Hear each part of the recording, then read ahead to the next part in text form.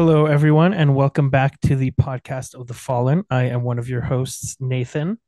I am the Malazan veteran on this journey. I've read the series 3 times, and I am joined today again by my friend Matt.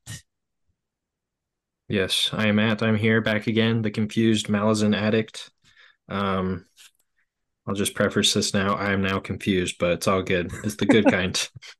Let's go. I was hoping we'd get there. It's official. Yeah. So last time, Matt seemed fairly confident that he knew what was going on, and I was waiting for the ball to drop. Yeah, ball has been dropped. All right. I don't know. I don't think we have anything else to talk about, so I can just launch us into the summary of chapter 4. Yeah, yep. Now that Matt's actually read it, Yeah, it's a bit awkward, but I did read it. it's fine. It left you on a good cliffhanger. I know it did. All right. Chapter 4. Tattersail and 4 bridge burners are talking in her room. They explain that Hairlock is following the trail and trying to figure out both who wants the bridge burners dead and who Sorry really is. They discuss House Shadow. Fiddler gets a bad feeling, and a minute later, he says that there is a knife in the dark with blood on it. Perron finds himself before Hood's gate, the pathway to the afterlife. Opon intercedes and negotiates with Hood's servant for his life in exchange for the life of someone close to Perron. Shadow Throne is about to come end it anyways, but doesn't because Perron convinces him that it would be better for him to know who Opon's pawn is, aka Perron. Perron's awareness fades until all he can hear is a spinning coin. He wakes up in the alley where he was killed and screams. The bridge burners bring Perron's body into the Malazan headquarters, using their reputation to get past the guards. Tattersail performs another reading of the Deck of Dragons with a link of confrontation between the Hound of Shadow and Knight of Darkness. The Mason of Death is reaching out towards her. Whiskey Jack and Fiddler speak on the roof about Tattersail's abilities, their history as Masons, and Fiddler's feeling that something is going down tonight. Dujek appears, questions them about Perron, and says that if they survive their mission to Darujhistan, they have his permission to walk away from the army. Whiskey Jack thinks that if anything goes down, he wants to be near Dujek as they have a long history together. Quick Ben tracks Hairlock through the Warrens. Perron is healing in Tattersail's room, but will have trauma when he wakes up because of the forced healing. The Maranth arrive on the roof to take Whiskey Jack's squad to their new mission. Whiskey Jack remembers a time shortly after Sorry joined them that she interrogated mercenaries and seemed to take pleasure in torturing them. Kalam ended up killing them, and they blessed him as they died. A Hound of Shadow appears in Pale looking for Hairlock and slaughters indiscriminately. It attacks Tattersail, who withstands it. Hairlock attacks the Hound, and Tattersail warns it that he is reaching for its soul. Perron walks into the room and stabs the Hound with his sword, saying that he was lucky. Tattersail kicks Hairlock away from the Hound and it escapes. Tattersail hears a spinning coin as she fades away into unconsciousness. Dun, dun, dun. So that's a hefty chapter. I I'm know. going to be honest, it's been over a week since I've read this, so I Same. don't remember a ton of the particulars. But first, we have the scene where Tattersail and the bridge burners are talking in her room, and um, they're talking about what their purpose with Hairlock is, and he's trying to find out who wants the bridge burners dead and who Sorry is and what her deal is. I don't know that I have a ton of thoughts on this scene. What about you? Give me honest. I think I don't either because we waited so long. I'm trying to remember because I remember the whole interaction of like they're sitting there and they're just always spooked out about sorry is what I Mm-hmm. remember. Oh geez, where'd that page go? Yeah, I just remember a lot of being scared of sorry. Um oh yeah, because they're in the maze. Because isn't he trying to get Hairlock out of the shadow realm? Because Hairlock is like running around in it. Yeah, I think that's a Isn't that bit this? later. Yeah, Let's see. and Okay. I remember that. So the first scene in the chapter is Quick Ben, Fiddler, Kalam, and Whiskey Jack are sitting around a table with Tattersail, Hmm. talking about their plan. They mentioned that they're heading to Darujhistan, um, and they're trying to avoid Tayshrin finding out at all costs because Tayshrin is really, really Really bad powerful, news. Yep. and they think he might be in on wanting them dead. He's Voldemort. I mean, he's bald. Yeah. He has a nose, right? He does have a nose. Okay. He's like his twin brother then. Voldemort's twin brother, a high mage of the Malazan army. Yep. Sounds about right. I mean, his name starts with T. Tom Riddle. Ah, It's all there we go. connected. Connection. So like a huge fantasy universe then that's all interconnected. It's a conspiracy amongst all fantasy authors. Exactly. There's Tom Bombadil in Yeah. Lord of the Rings. There's Tom in Wheel of Time. I don't know if you've met him yet in your I don't think I've met him yet. No. Wait. crawl through the first book. Yeah, I don't remember. There's so many names. All the Toms just coming together. All the Toms and all the Sams can hang out. Yep. Um, Boyd's secretly a Tom. This Hoyd, Hoyd from the Stormlight Archive. I think Hoyd is whoever Hoyd wants to be. is true. Um, but yeah, no, because isn't this where like he's like sneaking up on the Night Kingdom or something, and he gets caught and is being chased by the Hound. Um, that is a bit later. I think that's Is after the that whole. later? That's after the whole trippy scene with Piran at Death's Mm, Gate. that's right. This is where they're talking. Let's see. They mentioned that Sari really likes killing. I think the main thing in this scene is at the very end. Mhm. Fiddler gets a bad feeling and says that there's a knife in the dark with blood on it. Oh yeah, yeah, yeah. So they like disappear because they're worried about Piran. Yeah, and all of I a sudden, yeah, all four of them within seconds, like get up from the table and just leave Tattersail alone in the room. because Quick Ben is like, because Tattersail's like, Quick Ben, where do you get all this power? And he's just like, see ya. Yep. She's like, wait, that's not how this Well, works. she says, I should know you. There's not enough true masters in this world for me not to know you. Who are you? And then he just like shrugs. I don't know. You tell me. Like, you don't need to know. Well, like this whole Bridge Burners group, it's kind of crazy because it's like you got Sari, the secret person of Shadow People. You got Quick Ben, Mm-hmm. the mysterious master of magic, and then you got the ex Claw member, and then you have the legendary Whiskey Jack. It's like seems a little suspicious here. They have so many characters like that. So many badasses, like the best of the best. Yeah, exactly. Fun that you already picked up on that. It took me a while to realize that. We'll learn more. But next, I think on to probably, I'm assuming maybe one of the scenes that got you confused Maybe. is Piran wakes up in this weird realm and he Yep. looks to the side and there's What was it? The twins? The twins of chance?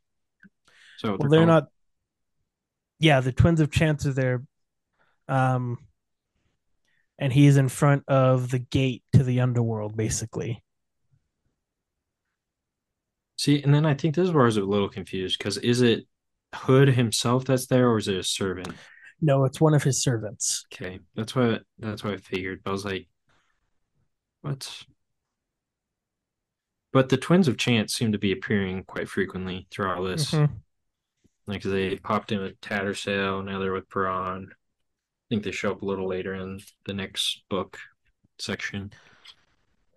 But Yeah. Um so Opon, the twins of chance show up. Um just to confirm for you, Piran was straight up killed. He died. yeah, okay. Um, Yeah, because he had what, two knife stabs. They analyzed it. They're like, this was a one to good the knife stab. one to the heart, one to one of his lungs. I think. Yeah. And they're like, the second one was a little sloppy, but the first one was good. Yeah, their healer's like, man, this person knew what they were doing. Yeah. So he was completely dead. Uh huh. But so And he's at the gate, and the twins pop up and are like, "No, no, no, you're not gonna die. We bartered for you." yep, one of Hood's servants shows up, and the reason Piran hasn't died is because Opon intervened.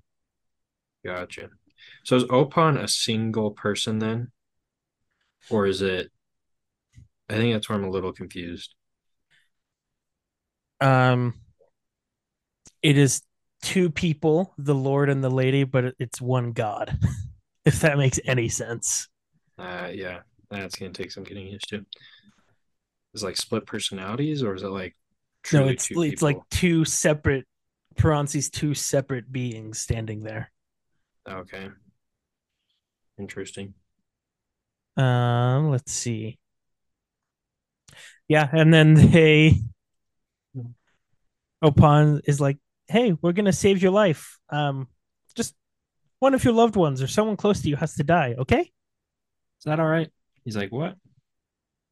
And he says, "No, take me instead." And Opon's kind of like, "Shut up." And then they hear the hound coming.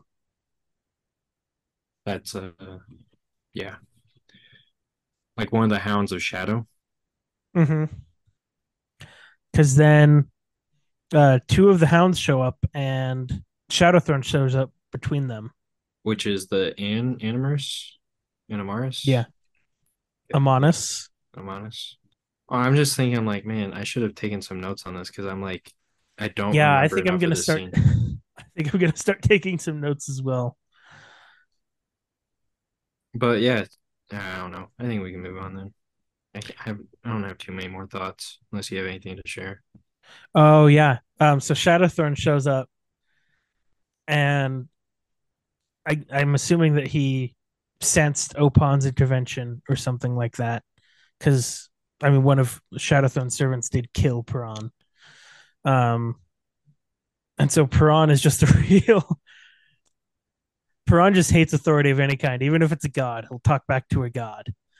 And Yep. Shadowthrone asks him, like, who intervened? Who opposes me? And Piran's like, shut up. Go find your own answers.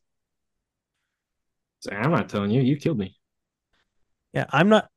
Well, I don't know that he knows that Oh yeah, that's true.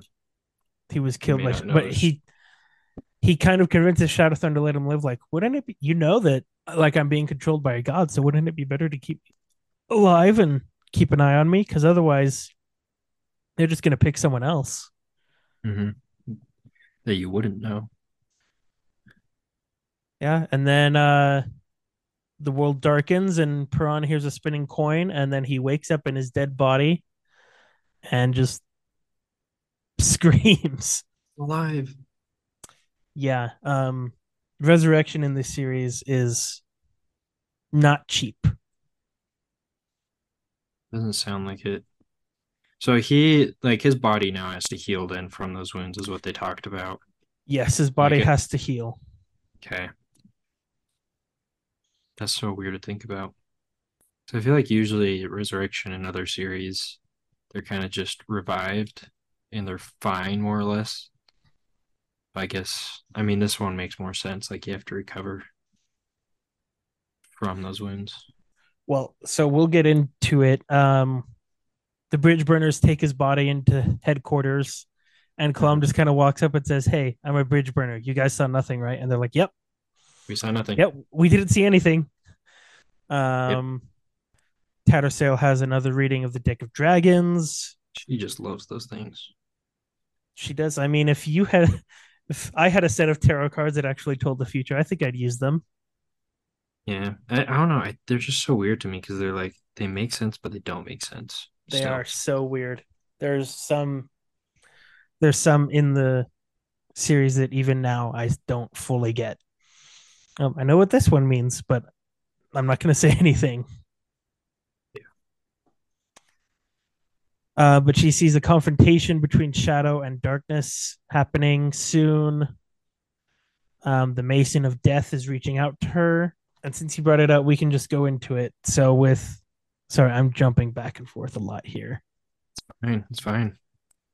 Um, but since you brought it up, Piran, I think what Mallet, the bridge burner healer, brings up is that Piran's wounds were healed, but only the physical stuff was healed, and it was done super like rushed and super powerfully. And normally with healing, you have to take it at like magical healing involves healing the mental trauma and stuff. And so his Oh, body's healed, but his brain wasn't healed of what it went through. And that's so that's weird. what he has to recover from. So his mind, like his physical mind, still thinks it's dead or something. Yeah, Or something like that, I think. yeah, that's really weird. This is there's many what we call Gardens of the Moonisms, and I think this is one of them. So I think this kind of healing thing still applies later in the series, but it's not brought up explicitly like this again. Yeah, that makes sense. Yeah, when you write a book 10 years before the rest of the series. Come on, you didn't keep good enough notes.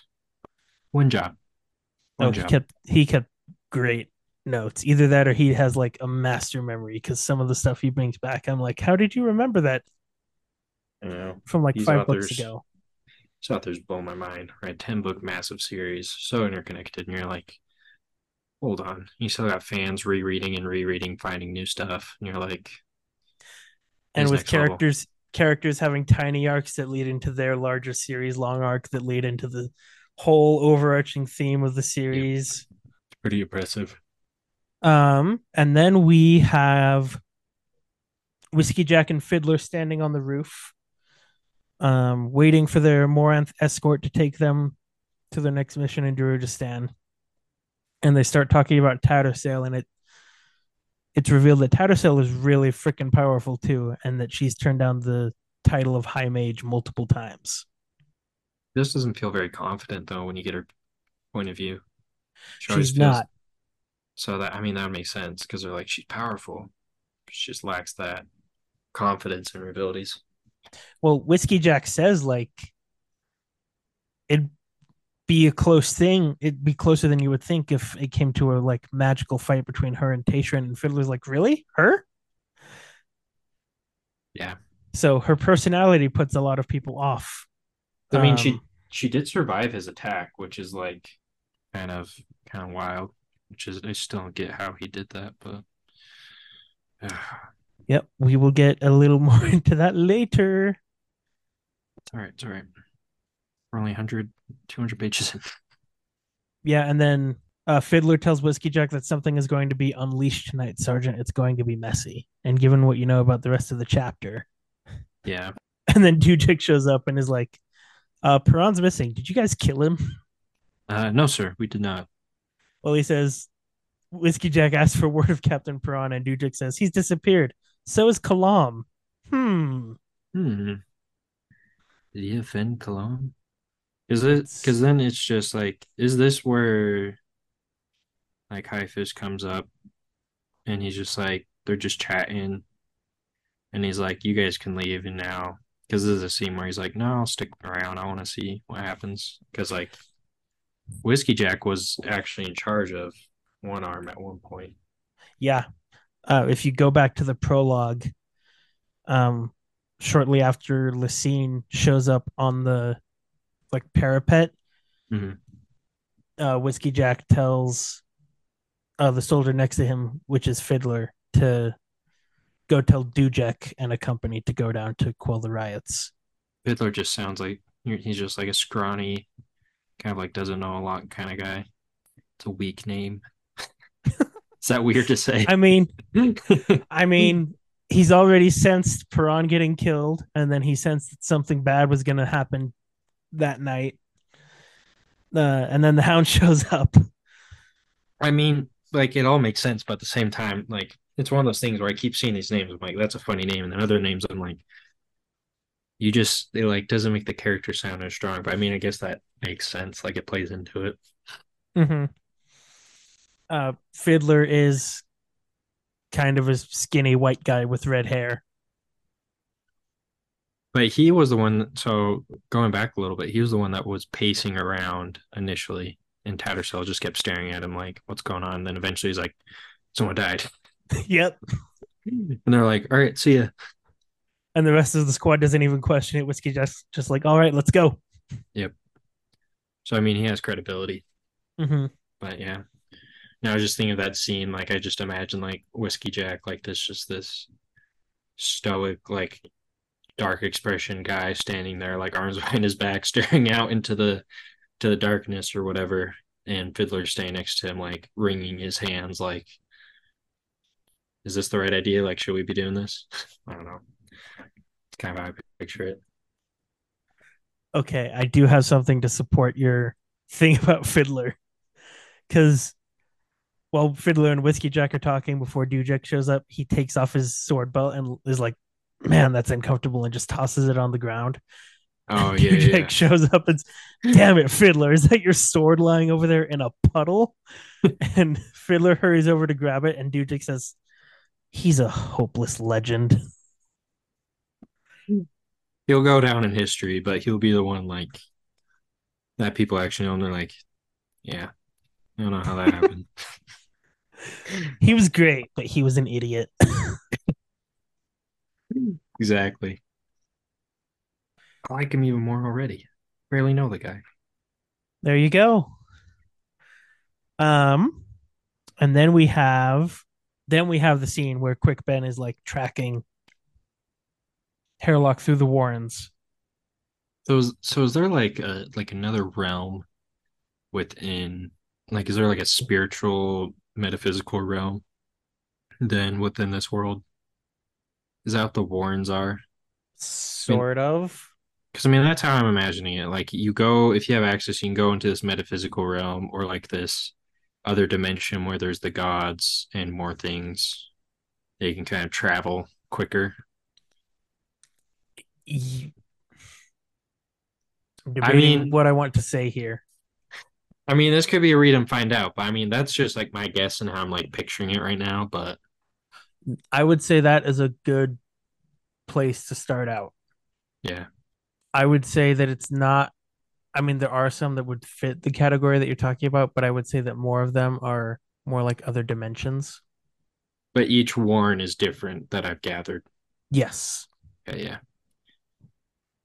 yeah. And Warrens are complicated, and you will read the series three times like I have and not Not get him. understand them sometimes, but that's okay. Yeah. Are Warrens in other books? Because this sounds like a like something that may be in other ones. Not that I know of. Yeah, I don't know. Not that I know of. I do know you can think of like rabbit warrens where rabbits dig Yeah. underground and like tunnels between chambers and things like that. That actually is like that makes a lot more sense. That's kind of because like we get this scene with Hairlock running around through the Mm-hmm. Warren to the Shadow, which would be kind of like the hole, the Hobbit hole, the kingdom, Yeah. and the hounds are chasing him, right? Yeah. And he starts shifting warrens to try and lose their trail. Escape. Yeah. But then the hounds are sentient like servants of Shadow as well. Like they're not just dumb dogs, like they're very intelligent. Yeah. Because I mean I figured when they can take out an entire whatever that was army of guys without leaving any real evidence besides natural weapons. Uh huh. Because then yeah. Yeah. And that's the scene where Mallet comes in and explains that he'd do more if he could, but trying to heal Perron's trauma, he says, "How many traumatic events and things has Perron had in his life, and which one should I heal?" Like it would be Yeah. impossible to tell. Yeah. No, that was an interesting magic healing. I've never thought that was very unique. Very cool though. Let's see here. Oh yeah, the Maranthe arrive on the roof to get Whiskey Jack's squad and take them to their drop-off point. Big dragonflies. And yep, giant dragonflies with like 12-foot long tails. I think that'd be pretty cool. Reminds me of like the Yon Mega from like Pokemon. I don't know if you were ever into that or remember that. I think I know which one you're talking about, but I haven't followed Pokemon since. See, I watched the Sinnoh region I show as a think kid. I think it was the Sinnoh region that one was from, or I could be wrong. Yeah, I stopped following it after that, and now it's like 12 years later, and Ash is somehow still 10. Hey, we don't talk about that, all right? No, nothing makes sense in the world of anime. You They know I've ended it learned. though. The anime That's is right. over. Like I thought they rebooted it though with the new character. Am I Well, they wrong? probably did. I mean, why would they ever stop Pokemon? It's like the highest grossing franchise ever. I don't know. They just make so much money. Anyways, we digress. Yeah, we digress. We'll leave that in because I'm sure you don't want to hear us talking kind of monotone voices about Malazan the whole time. Pokemon fans out there, unite. Yon Mega is the Morant's riding people or riding creatures, Might if be I a got bit that right. smaller, but Yeah, yeah. These are the fully evolved forms. the full. But Pokemon are way bigger than you'd think they are. Oh, yeah. Like I've looked up the sizes of some of them before, and Snorlax is like 14 feet tall and weighs 800 pounds, and you're like, what the heck? Seems a lot smaller the way they describe them. Well, it's because they have Ash, who's like a 5 foot kid standing next to it, and he's like half its height. Yeah. So, and then we get a real fun scene where Whiskey Jack remembers shortly after Sari joined the squad that they captured some mercenaries, and she started torturing them in the crotch area. And it was Oh, so yeah. brutal that Whiskey Jack sent Kalam to end it, and the mercenaries like thanked him as they died. Yeah. Kind of a very gruesome, depressing scene. So that if that doesn't show you why Quickman and everyone is so terrified of her, I mean, I don't know what will. when you had a mysterious little girl showing up doing that, yeah, I would be a little terrified. A mysterious little girl who's kind of cold and acts older than she is. Yep. You're like, how are so possessed of what? Let's figure this out. Well, Quick Ben says, I never believed in pure evil till Sari showed up. Yep. And he's the mystery wizard over here. I feel like would know what some dark things are. And then we get the point of view of the hound as it enters the city of Oh Pale, yeah, chasing Hairlock. this is a cool scene. I mean, Yeah, poor guards, but poor guards and poor dozens of other soldiers and people that it killed on its exactly. way. Freaking hairlock. The Marines is their finally their shift was over. They're like, guys, you didn't see anything. We're going to bed. Yeah, I love the. Oh, I guess it's before where they have the banter between the two guards, but Yeah. yeah, look at that dog, and then they don't hear him. Look at the dog, and then they turn around and they're dead. Yep. Rest in peace, guards. Yeah, when powers in this world come to play, small people don't Don't fare make it through. well. About to say it reminds Um, me of a scene in Mistborn, but I don't know. It's probably too spoilery. if you can describe it without spoilers. It was in the seventh book. Do you remember Oh, in the tower oh yeah, when he's having the dilemma? It kind of reminds me of oh that. Yeah. yeah, a little bit. Yeah. Um, Anyways, I I love how cocky Hairlock is. Like he comes into Tattersail's room and is like, "Well, I got away. it's like I did it. Got away from the hound. I'm I gonna hide in told you my I could do trunk. it." I'm gonna hide here. Don't. I was never here. And then immediately after he's like so cocky, they hear the hound just start killing people, and he's like, "I'm gonna hide. I'm going in my box. Fight it off." And Tattersail's like, Hide it "What off. What the? do you mean? What am I supposed to do against the hound of shadow?" Yeah, I don't. I don't know what you do. Kidding me? I mean, she didn't do much.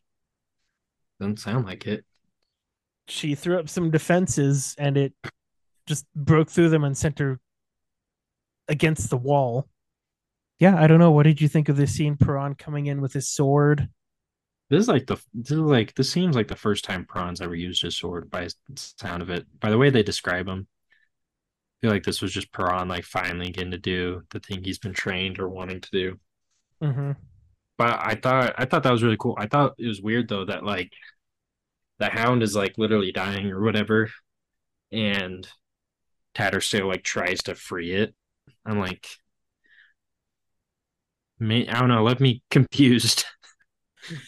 Yeah. Gosh, I'm trying because a couple weeks ago there was a post on the subreddit of someone confused, like, why is Tattersail Defending.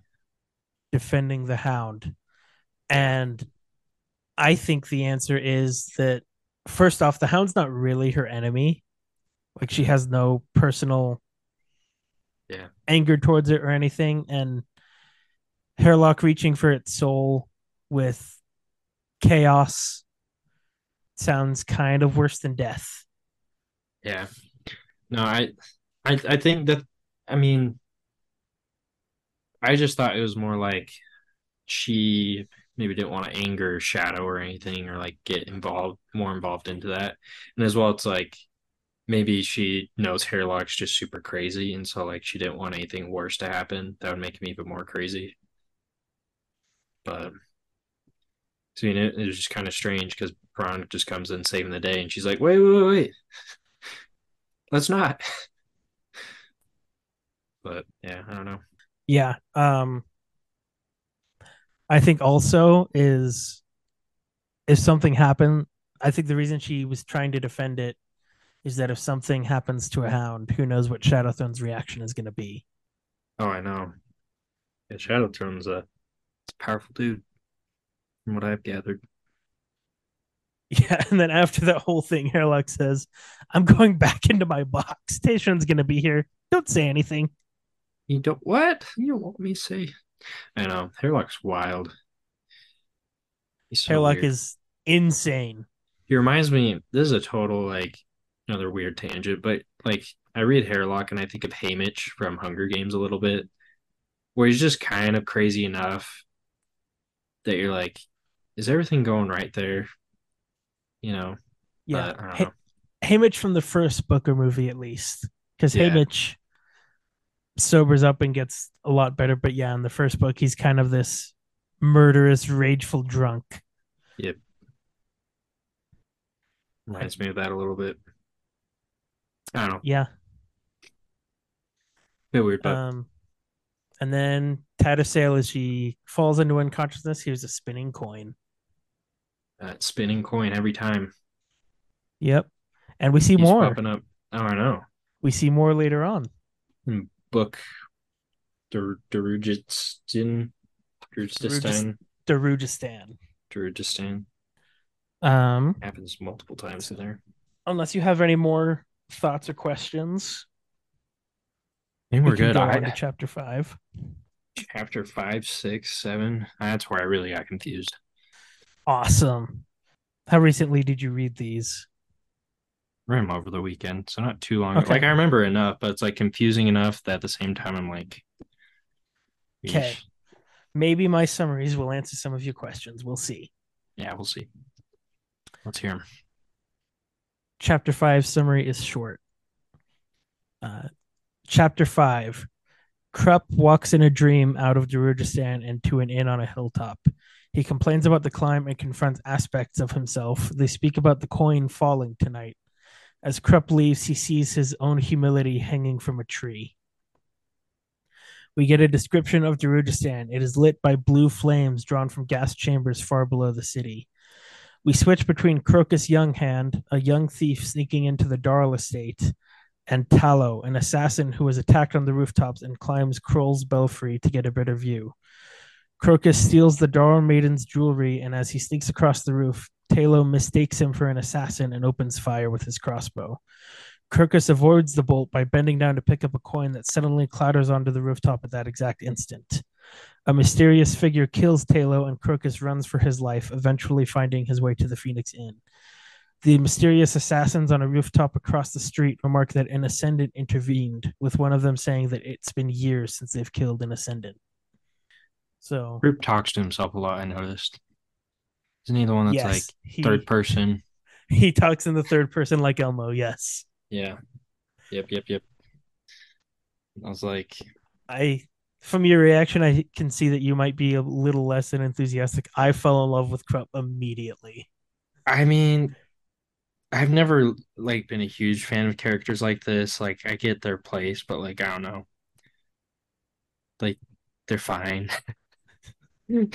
Not I mean, maybe I like him more as it goes on. I think it's just because like how confused I was, but still. I will say, this first book is where Krupp is the worst Krupp ever gets. Mhm. But yeah, what did you think of this whole dream sequence? Him walking down the road out of Darujhistan, just kind of talking to himself. I don't know. I thought like this one was like just so like out of left field that like it made me a little bit like what is just going on with this guy? And the third person threw me off a little bit. Yeah, Because like I knew it was a dream, so I was like, this is interesting that we got this dream because he's like just wandering around. But like you can tell he's seeing like I feel like it's foreshadowing a lot of things that like I don't know that will eventually connect. But yeah. Um, just a line that I have to bring up because it mhm. made me laugh this time. So Krupp is like I think right at the beginning he's described as a very short, very fat man. Yeah. Yep. Um, and then of course an inn. Far has the journey been, clear the need for a place of rest and relaxation for the weary traveler. Such as Krupp was an adventurer with more than a few leagues under his belt, not to mention spanning it. So he he knows exactly how fat he is. Yep. He knows he's a plump man. Yep. He goes into the inn complaining about it being on top of a hill. Um and talks to aspects of himself and just he pulls like a whole meal out of his sleeves. The aspects there's like because that's the thing I did notice. I thought because there's doubt, anxiety, or like anxiety or different things like that. Because that all Mm-hmm. has like the capitalized stuff. So I just assumed he was talking to like different versions of these emotions or like feelings. But I Yep. take it, but they talked about ascendant and is he's not an ascendant, right? No, so that ascendant part is later. I don't think Krupp mentions ascendants in his dream. Oh, okay, okay. So they talk about the coin spinning, As always. and Krupp hears it, and the coin shall fall this very night. Yeah, I don't have much else to say on this scene other than I love, well, love, and I'm kind of, I don't know what to think about it, but he walks out of the inn, and the thing in the sack that he saw swinging from the tree earlier is his humility. Oh yeah. Because it in the like index of characters it says he's a man of false modesty. Yeah, yeah. So Erickson will put kind of funny things like that in the dramatis personae sometimes. So then for the rest of the chapter, this chapter is pretty short. mhm. Um, but I guess we can go one of these characters at a time. We switch between Crocus sneaking into an estate and stealing a young woman's jewelry, and Talo, who was shot by a crossbow bolt and climbs a tower to get a view. This Taylor was an assassin, right? Yeah. He's a member of the Assassin's Guild. Yep. The Yep. Darujhistan has an assassins guild, which nobles and merchants use to take out contracts on people they want dead. Which I find so weird. It's like, yes, I need an assassin. Yeah, Assassins I for hire. mean, It's like just so public, like, but yeah, thought it was interesting. yeah. What did you think of Crocus? This Crocus, first look at him. he had the tar on his toes, right? Yeah. He's that guy. Yeah, because I know, I thought he was like fun because he's like just stealing, like, from standard issue thief. Yeah. So I thought it was an interesting just take because he just like steals everything, then just like casually makes his way back to the inn, just go for, like the evening drink or whatever. If I'm remembering that right. Yeah. I mean, his journey to the end is not so casual. Oh yeah, because he almost gets shot. Yeah. Yep, that's right. But Um, still, like he's out there, and then I think he's a fun character. yeah, he takes an extra look at the girl in the bed as he leaves. And he's like, not tonight. Yep. And you're And like, as he's breaking in, he takes out one of the tools and he's like, "Man, I sure am lucky to have an uncle that has these tools and forgets where he puts them." Yeah. So then after we get him breaking into the Darl estate, um Taylor got shot and he climbs Kroll's belfry, which is it used to be like a temple dedicated to the god Kroll, who no longer really has much power. he's the eldest god. Yeah, he's an elder god. Yeah, And he climbs up, and then right as Crocus leaves, Talos sees Crocus and thinks that he's an assassin, so he opens fire, and there just so happens to be a coin that drops right right. at the very right moment. By fate would have it, or fate would have it. As fate or chance would have it, Yep, that's the line. um, and Crocus kind of whirls around, and there's another dark figure on the tower, and Talos' body just kind of falls on to the roof below. Yeah. Let's see, what did you think of these mysterious assassins that are after Crocus? Um, I felt like they're Claw. I'm not wrong. Like I felt like they were like an outside party is what they were referenced as. But Yeah, it's not confirmed what they are or who they are. yeah. But they're sorcerers because Crocus sees one descending in slow motion down from the tower. Yeah, But because then this is the part where they reference the Ascendant. Yeah, because that's why I was thinking because I'm like these guys they're like older. They've been around the block a few times because they're referencing like the Ascendant and like killed one. So I assume they're like an ancient at this point, like an ancient order of assassins or killers or something, or I we don't will know. see. We'll see. But yeah, Crocus does run into the bar and grab a drink, and someone asks him, "Hey, how's your night been?" And he's like, "Fine." Doesn't happen. Unsuspicious. Yeah, and then the assassins are just like, "Man, an ascendant intervened. Shame. It's been years since I've killed one." But I think it's interesting that they can kill an ascendant. Oh yeah, ascendants and gods can die in this world. I find is I don't know. I think that in concept of like immortal but mortal deities to a sense Mm-hmm. is always interesting. Yep, I will say no more specifics on the gods.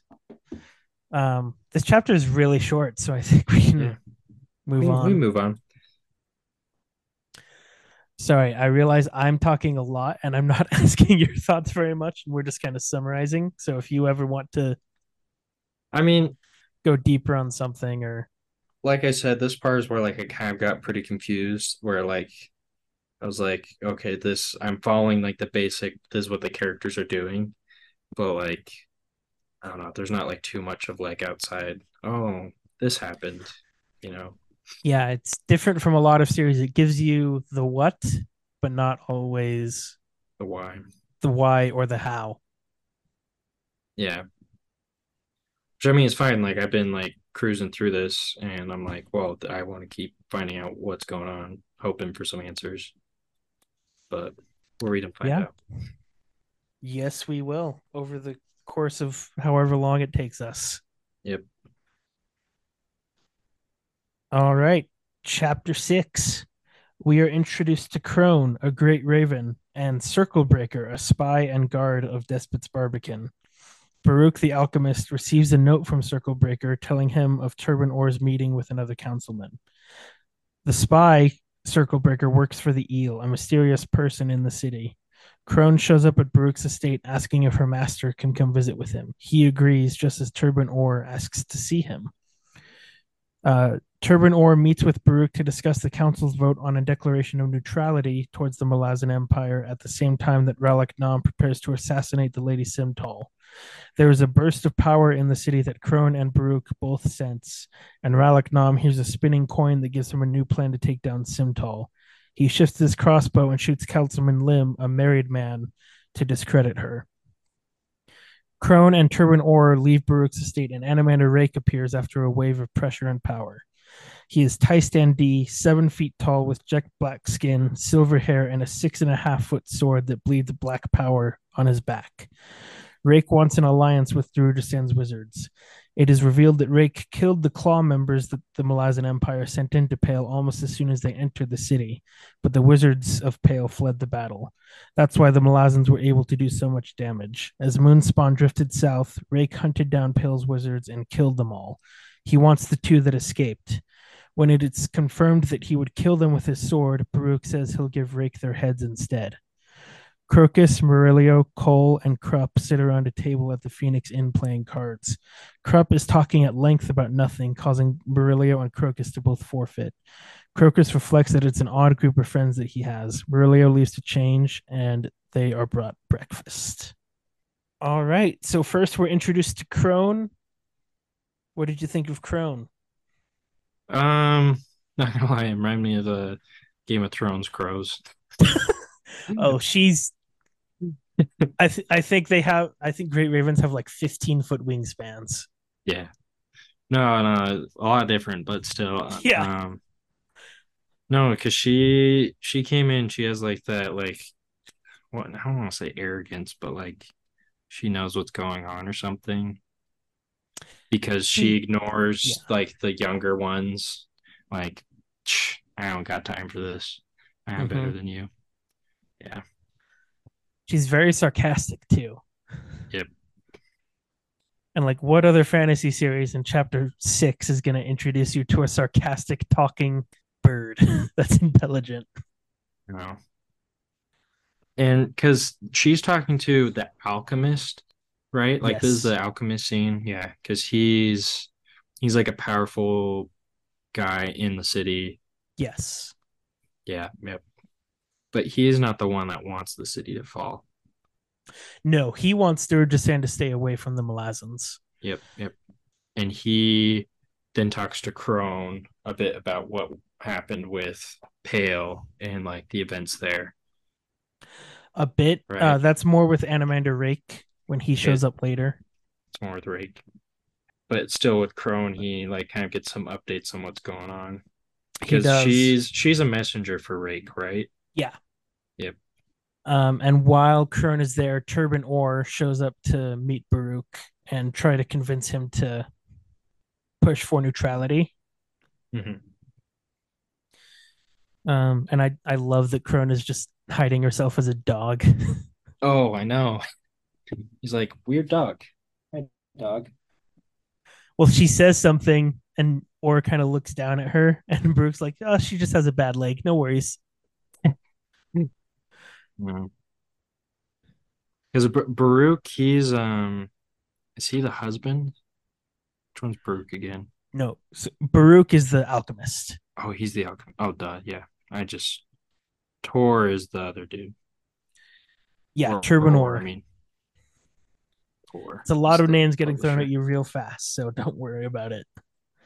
I know. Um, Okay. and Yeah, we also geez. meet Circle Breaker, the anonymous spy for the eel. Which is Someone, somewhere maybe connected to the two mystery wizards that we're looking at Crocus. maybe. Maybe. I feel like that's fitting. Magical eel clan. Slippery, slidey in the dark. That's a good Yeah. theory. I'll give you that. I'm not going to confirm or deny it. I can either confirm or deny the presence of eel at the ending of chapter 5. Exactly. Yeah, we don't get much on Circle Breaker, but Baruch, the alchemist, receives a message from him telling him about Mhm. Turbanor's meeting. Yeah. Because or Sir, he's a powerful councilman, right? Yeah, or is on the city council. He's a super powerful, noble guy. Does he have like the wife that we meet a little later? Is that her? With Murillo, yes. Okay. Yeah, she's like has the affairs with everyone.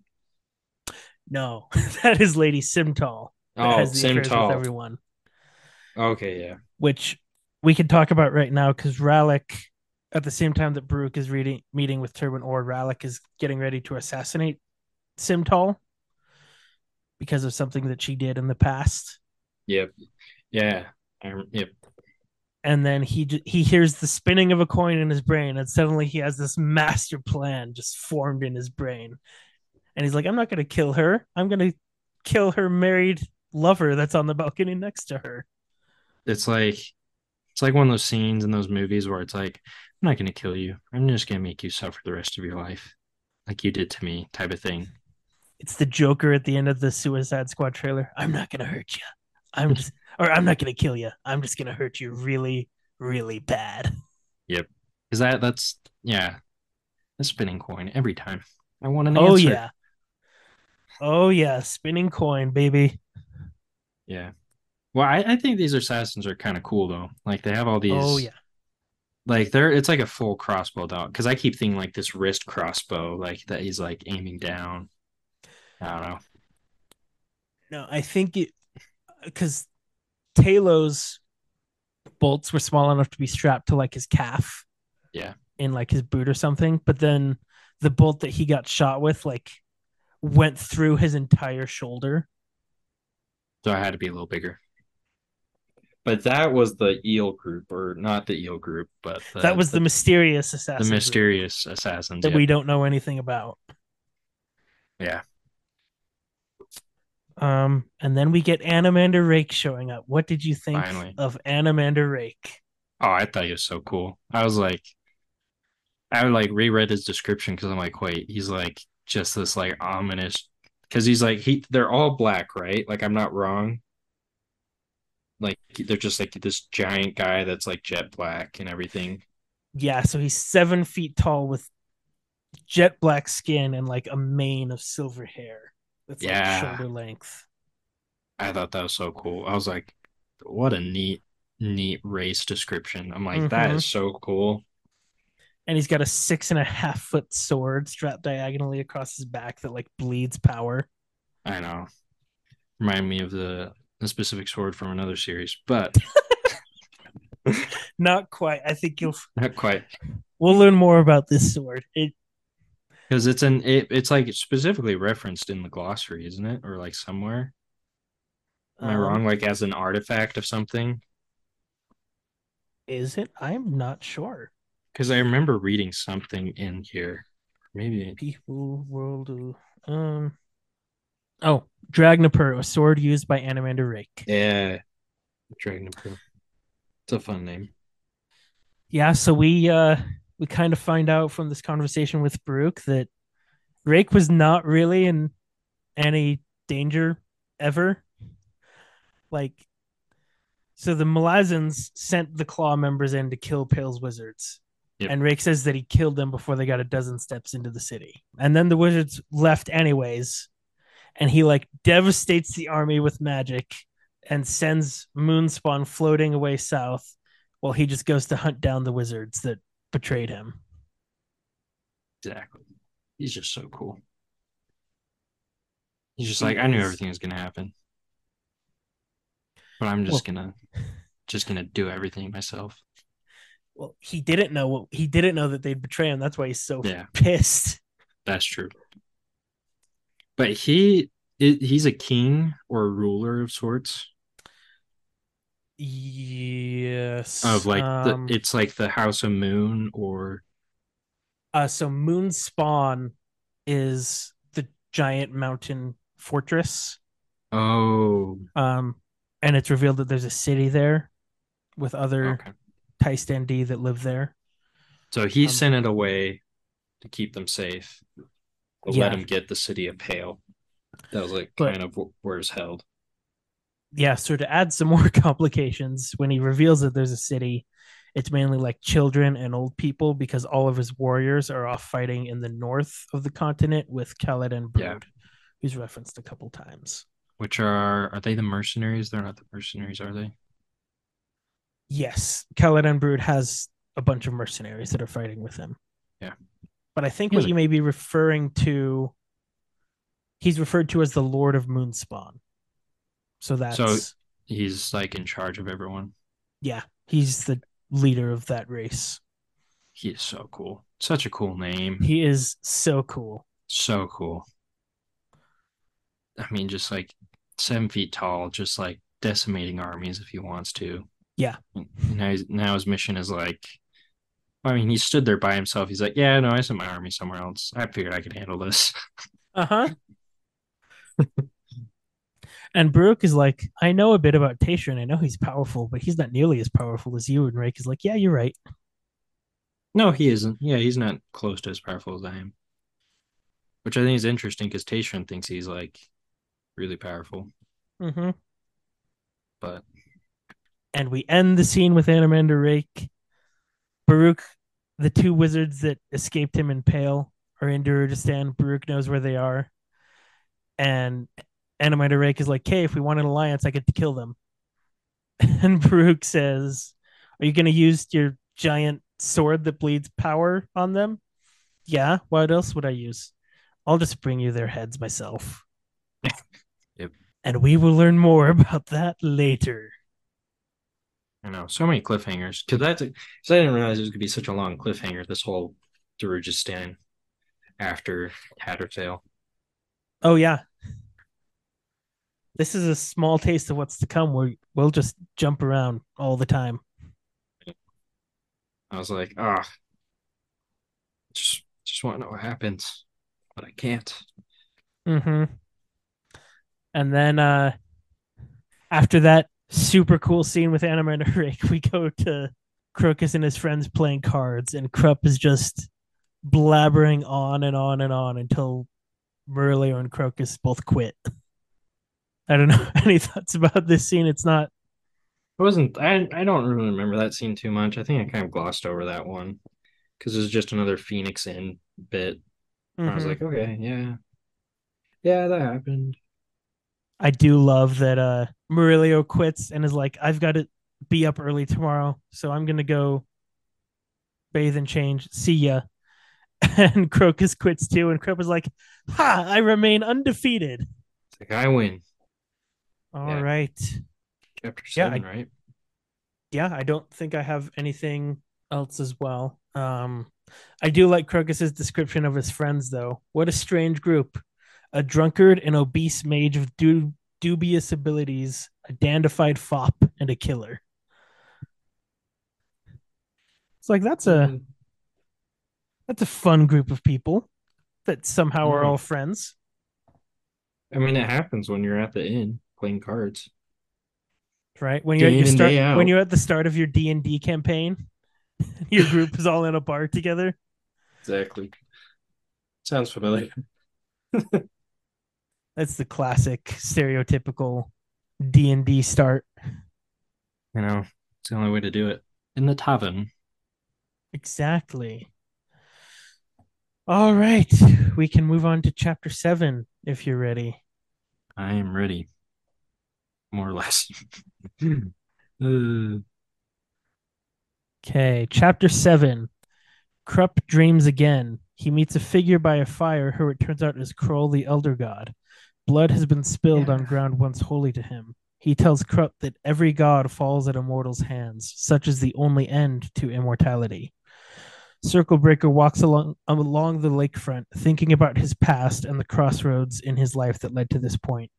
He learned the lesson to never reach too far on the deck of a flaming ship when he was part of the Freeman privateers. He considers pleading the eel for help or resignation from his work as their agent, but he tears up the scroll and heads back to his lonely and anonymous apartment. Simtal and Turban Orr talk in Simtal's bedroom. It's revealed that Lim's death broke the majority vote on a declaration of neutrality towards the Malazan Empire by one vote. Simtal asks Orr about her beloved dispossessed, and he tells her that he hasn't been sober since she tossed him out. It's also revealed that Orr would welcome Malazan occupation of the city if it meant that he became a high fist or prominent leader. Murillo seduces a young woman into inviting him to Lady Simtal's party as part of his and Ralik's plan. It's revealed to be Lady Orr, wife of Turban Orr. Ralik strolls the streets outside, making it obvious that he's an assassin as directed by his clan leader Ocelot. He spies Crocus and tells him to not even think of stealing from the Orrs anytime soon. Crocus agrees and heads towards Worrytown. Along the way, he finds the coin in his pocket that saved his life. One side shows a male head, the other a female. Crocus arrives at a tavern and there asks Krupp for the things that he stole from the Darl estate. Krupp agrees and asks to see Crocus's coin. Crocus gives it to Krupp, and Krupp pronounces it worthless. Crocus says that he'll keep it for good luck, and they head back into the city. Ralik and Murillo meet at the haunted Hinter's Tower. Murillo shows the invitations to Ralik, and they discuss Crocus. They plan to mention something to his uncle and get him on the right track. Baruch is painting a map red with the areas held by the Malazan Empire. A sharp crack sounds from the construction outside his window, and he flinches, sending the paint cascading across Darujhistan. Krupp, who it turns out is an agent of Baruch, enters and tells Baruch of the coin. It turns out that he made an imprint of it when he asked Crocus to check for the merchant's wagon at the inn. It begins to spin, and Opon's power is felt even with a wax mold of it. Opon's involvement makes Baruch fear for himself and his city. That's such a long chapter. It's, yeah, 30 pages. I think Malazan has infected me because 30 pages for a chapter doesn't seem long to me I anymore. mean, you did that summary, and I was like, that all happened there? I don't Yeah, remember some of that. it packs a lot in here. So I guess the length of what happens is longer than the page length. Yeah. But first we have Krupp in his dream again, and he sees a fire by the road and finds Kroll the Elder God. Yep. It seems a bit beaten down kind of feeling He hasn't had power in the world for thousands of years. because no one believes in him. Is that the issue, or Um, like he's a dying religion in a sense, or I don't know. yeah, let's see here. They're all atheists. Oh, no one's an atheist in this world. The gods are very real. Yeah, but you got it right. It's because no one really like believes or worships Kroll anymore. And he tells Krupp that every god falls in a mortal's hands. Such is the only end to immortality. So kind of what you had mentioned earlier with the immortal yet mortal gods. Yep. So such about like past couple books I've read of different series, you run into that, and I'm like, so should we be calling them a god? Like, there a better definition for this? We will learn more. Yeah, because I don't know. It's an interesting like that he like pops up to this Krupp guy, Kroll, Mm-hmm. like an elder god. Yep. I will raffle that. And then we get Circle Breaker just walking along the lakefront thinking about his past. Poor guy, Yeah, in a he's sense. he's not had an easy life. Sound of it now. I don't really remember that scene too well. I like kind of breezed through it real quick while you're doing some of that summary, and I was like, oh yeah, this was a sad scene. I love his description of aging. The years between him and that young boy marched through his mind, a possession of martial images growing ever grimmer. If he searched out the many crossroads he had come to in the past, he saw their skies storm warped, the lands ragged and wind torn. The forces of age and experience worked on them now, and whatever choices he had made then seemed faded and almost desperate. I love the imagery of the series, so I'm going to point it out when there's like awesome imagery and some philosophical No, I know that was actually thinking. really good. I like that scene as well because it's like because I mean I think it's true like maybe a little more deep to real life, but like it is like I guess somewhat relevant. Like you live different lives. Mm-hmm. Like there's that separation. You're different people throughout different points, which that was kind of cool. And he's at that because then it mentions he's at that crossroads of like do I just hang up the hat or cape or assassin's daggers or whatever they are? And Yeah. then you hear another spinning coin. Yep. And he tears up the letter that he had written to the eel and just tosses it into the ocean or the lake. He's like, never Sorry. mind. Yep. And then he goes back to his gray and anonymous apartment, and he says in that room he remained anonymous even to himself. Oh, so Which is sad. kind of a sad thought, right? Like Who am I? Some serious depression. depression, but he's also doing what he thinks is good. Yeah. Yeah, that's true. Need some Prozac there, buddy. Um, yeah, and then we get Simtal and Turbinor. Simtal's just sleeping around with everybody. I don't know. I'm like, this lady, come on. Yeah. Because she's dealing with the aftermath of the last guy dying, right? Yeah, A because little the bit. last guy dying on her roof, on her balcony, like married man in a woman's bedroom, naked when he died. Not the best look. And Simtal even thinks of Councilman Lim's wife, that damn bitch, and not let grief get in the way of her greed. Barely 2 days shredded in black, and then she's on Murillo's arm. Yep. So, kind of a cutthroat political, It's a weird political landscape. yeah, and it's very complicated. Sounds like it. What do you think of the fact that that guy dying just so happened to break the majority vote on a neutrality declaration? I don't know. I think the twins of fate or god of fate or chance was really just rolling the dice on everything. He's like, I actually just want to see this time everything play out. Let me find every single person I can and let's just like flip a coin. Let's see what happens. Let's play this out. Because it's like it feels like there's a bit of a stalemate with everything. And now it's like everything's just starting to move a lot quicker and a lot more like there's a lot more uncertainty. Yeah. And so, yeah, that's my thoughts. And it's revealed that Turbin Orr just he wants power. He doesn't care if it's under the Malazan Empire. I know. If he gets to Strange. be a high fist, which is Dudek's rank, um, he'd be okay with that. It's fine turning everyone in. Yeah. Basically, just a peaceful surrender as long as he gets some power. Uh huh. And Shame. everyone around him is like, "Did you see what happened to Pale? Like, It wasn't pretty, guy. Yeah, it doesn't matter. It'll be fine. I'll be high fist. you Sure see you what will, happened but to the nobles in Pale? They killed them all. Ah, that's not going to happen here." they didn't surrender. We will surrender. Yeah. And from there, speaking of Councilman Lim's wife being on the arm of Murillo, Murillo's just kind of a seducer. And we see him on a balcony with Lady Orr trying to get invited to Lady Simtal's party. Oh, yeah. Because it's the whole political thing this time. Yeah, it's part of his and Ralik's plan, which we haven't learned too much more about yet. Nope. A plot within a Um, plot within a plot. yes. And Ralik sees Crocus kind of like looking at the Aura state, like, I bet I could break in there. And Ralik goes up to Crocus, don't you even effing think about it. Not a good idea. And Crocus's immediate assumption is Ralik got hired to kill someone in there, didn't he? Uh, yeah. He's like, all right, I won't go by there tonight. Another night. And Crocus heads to the inn to meet Krupp, and on the way he finds the coin that saved his life. It's in his pocket.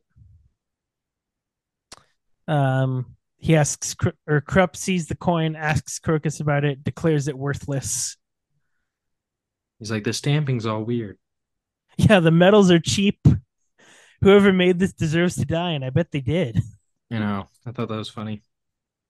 Let's see. Ralik and Murillo meet to to confirm that they have the invitations, and I love that like the adulterous seducing guy and the assassin are like, let's get our friend on the right track and stop him from thieving.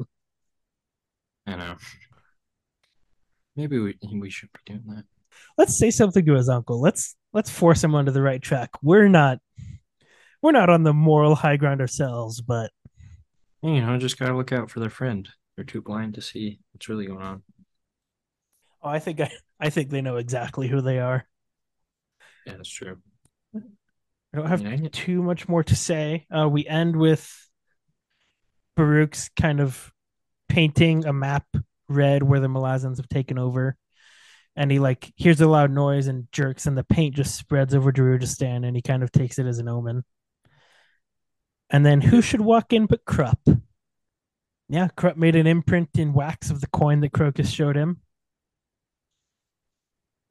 And Baruch becomes very concerned that Opon is involved because it makes it really hard to make plans when chance and fate are in flux. yep. Which I think is interesting that like Opon is just like messing with everything so far, and everyone's like, oh, back to the drawing board, back to the Uh drawing huh. board. So I'm curious to see how this keeps playing out because like at a certain point, it's like they have to stop Opon or it just becomes too much of a game of luck. Yeah, we will see. Um, let's see, what's the name of the next? Oh, a wonderfully detailed title of the next book, The Mission. The mission. That tells you everything you need to know about the next chapters, right? I'm guessing we go back to the I will army. neither I will neither confirm nor deny.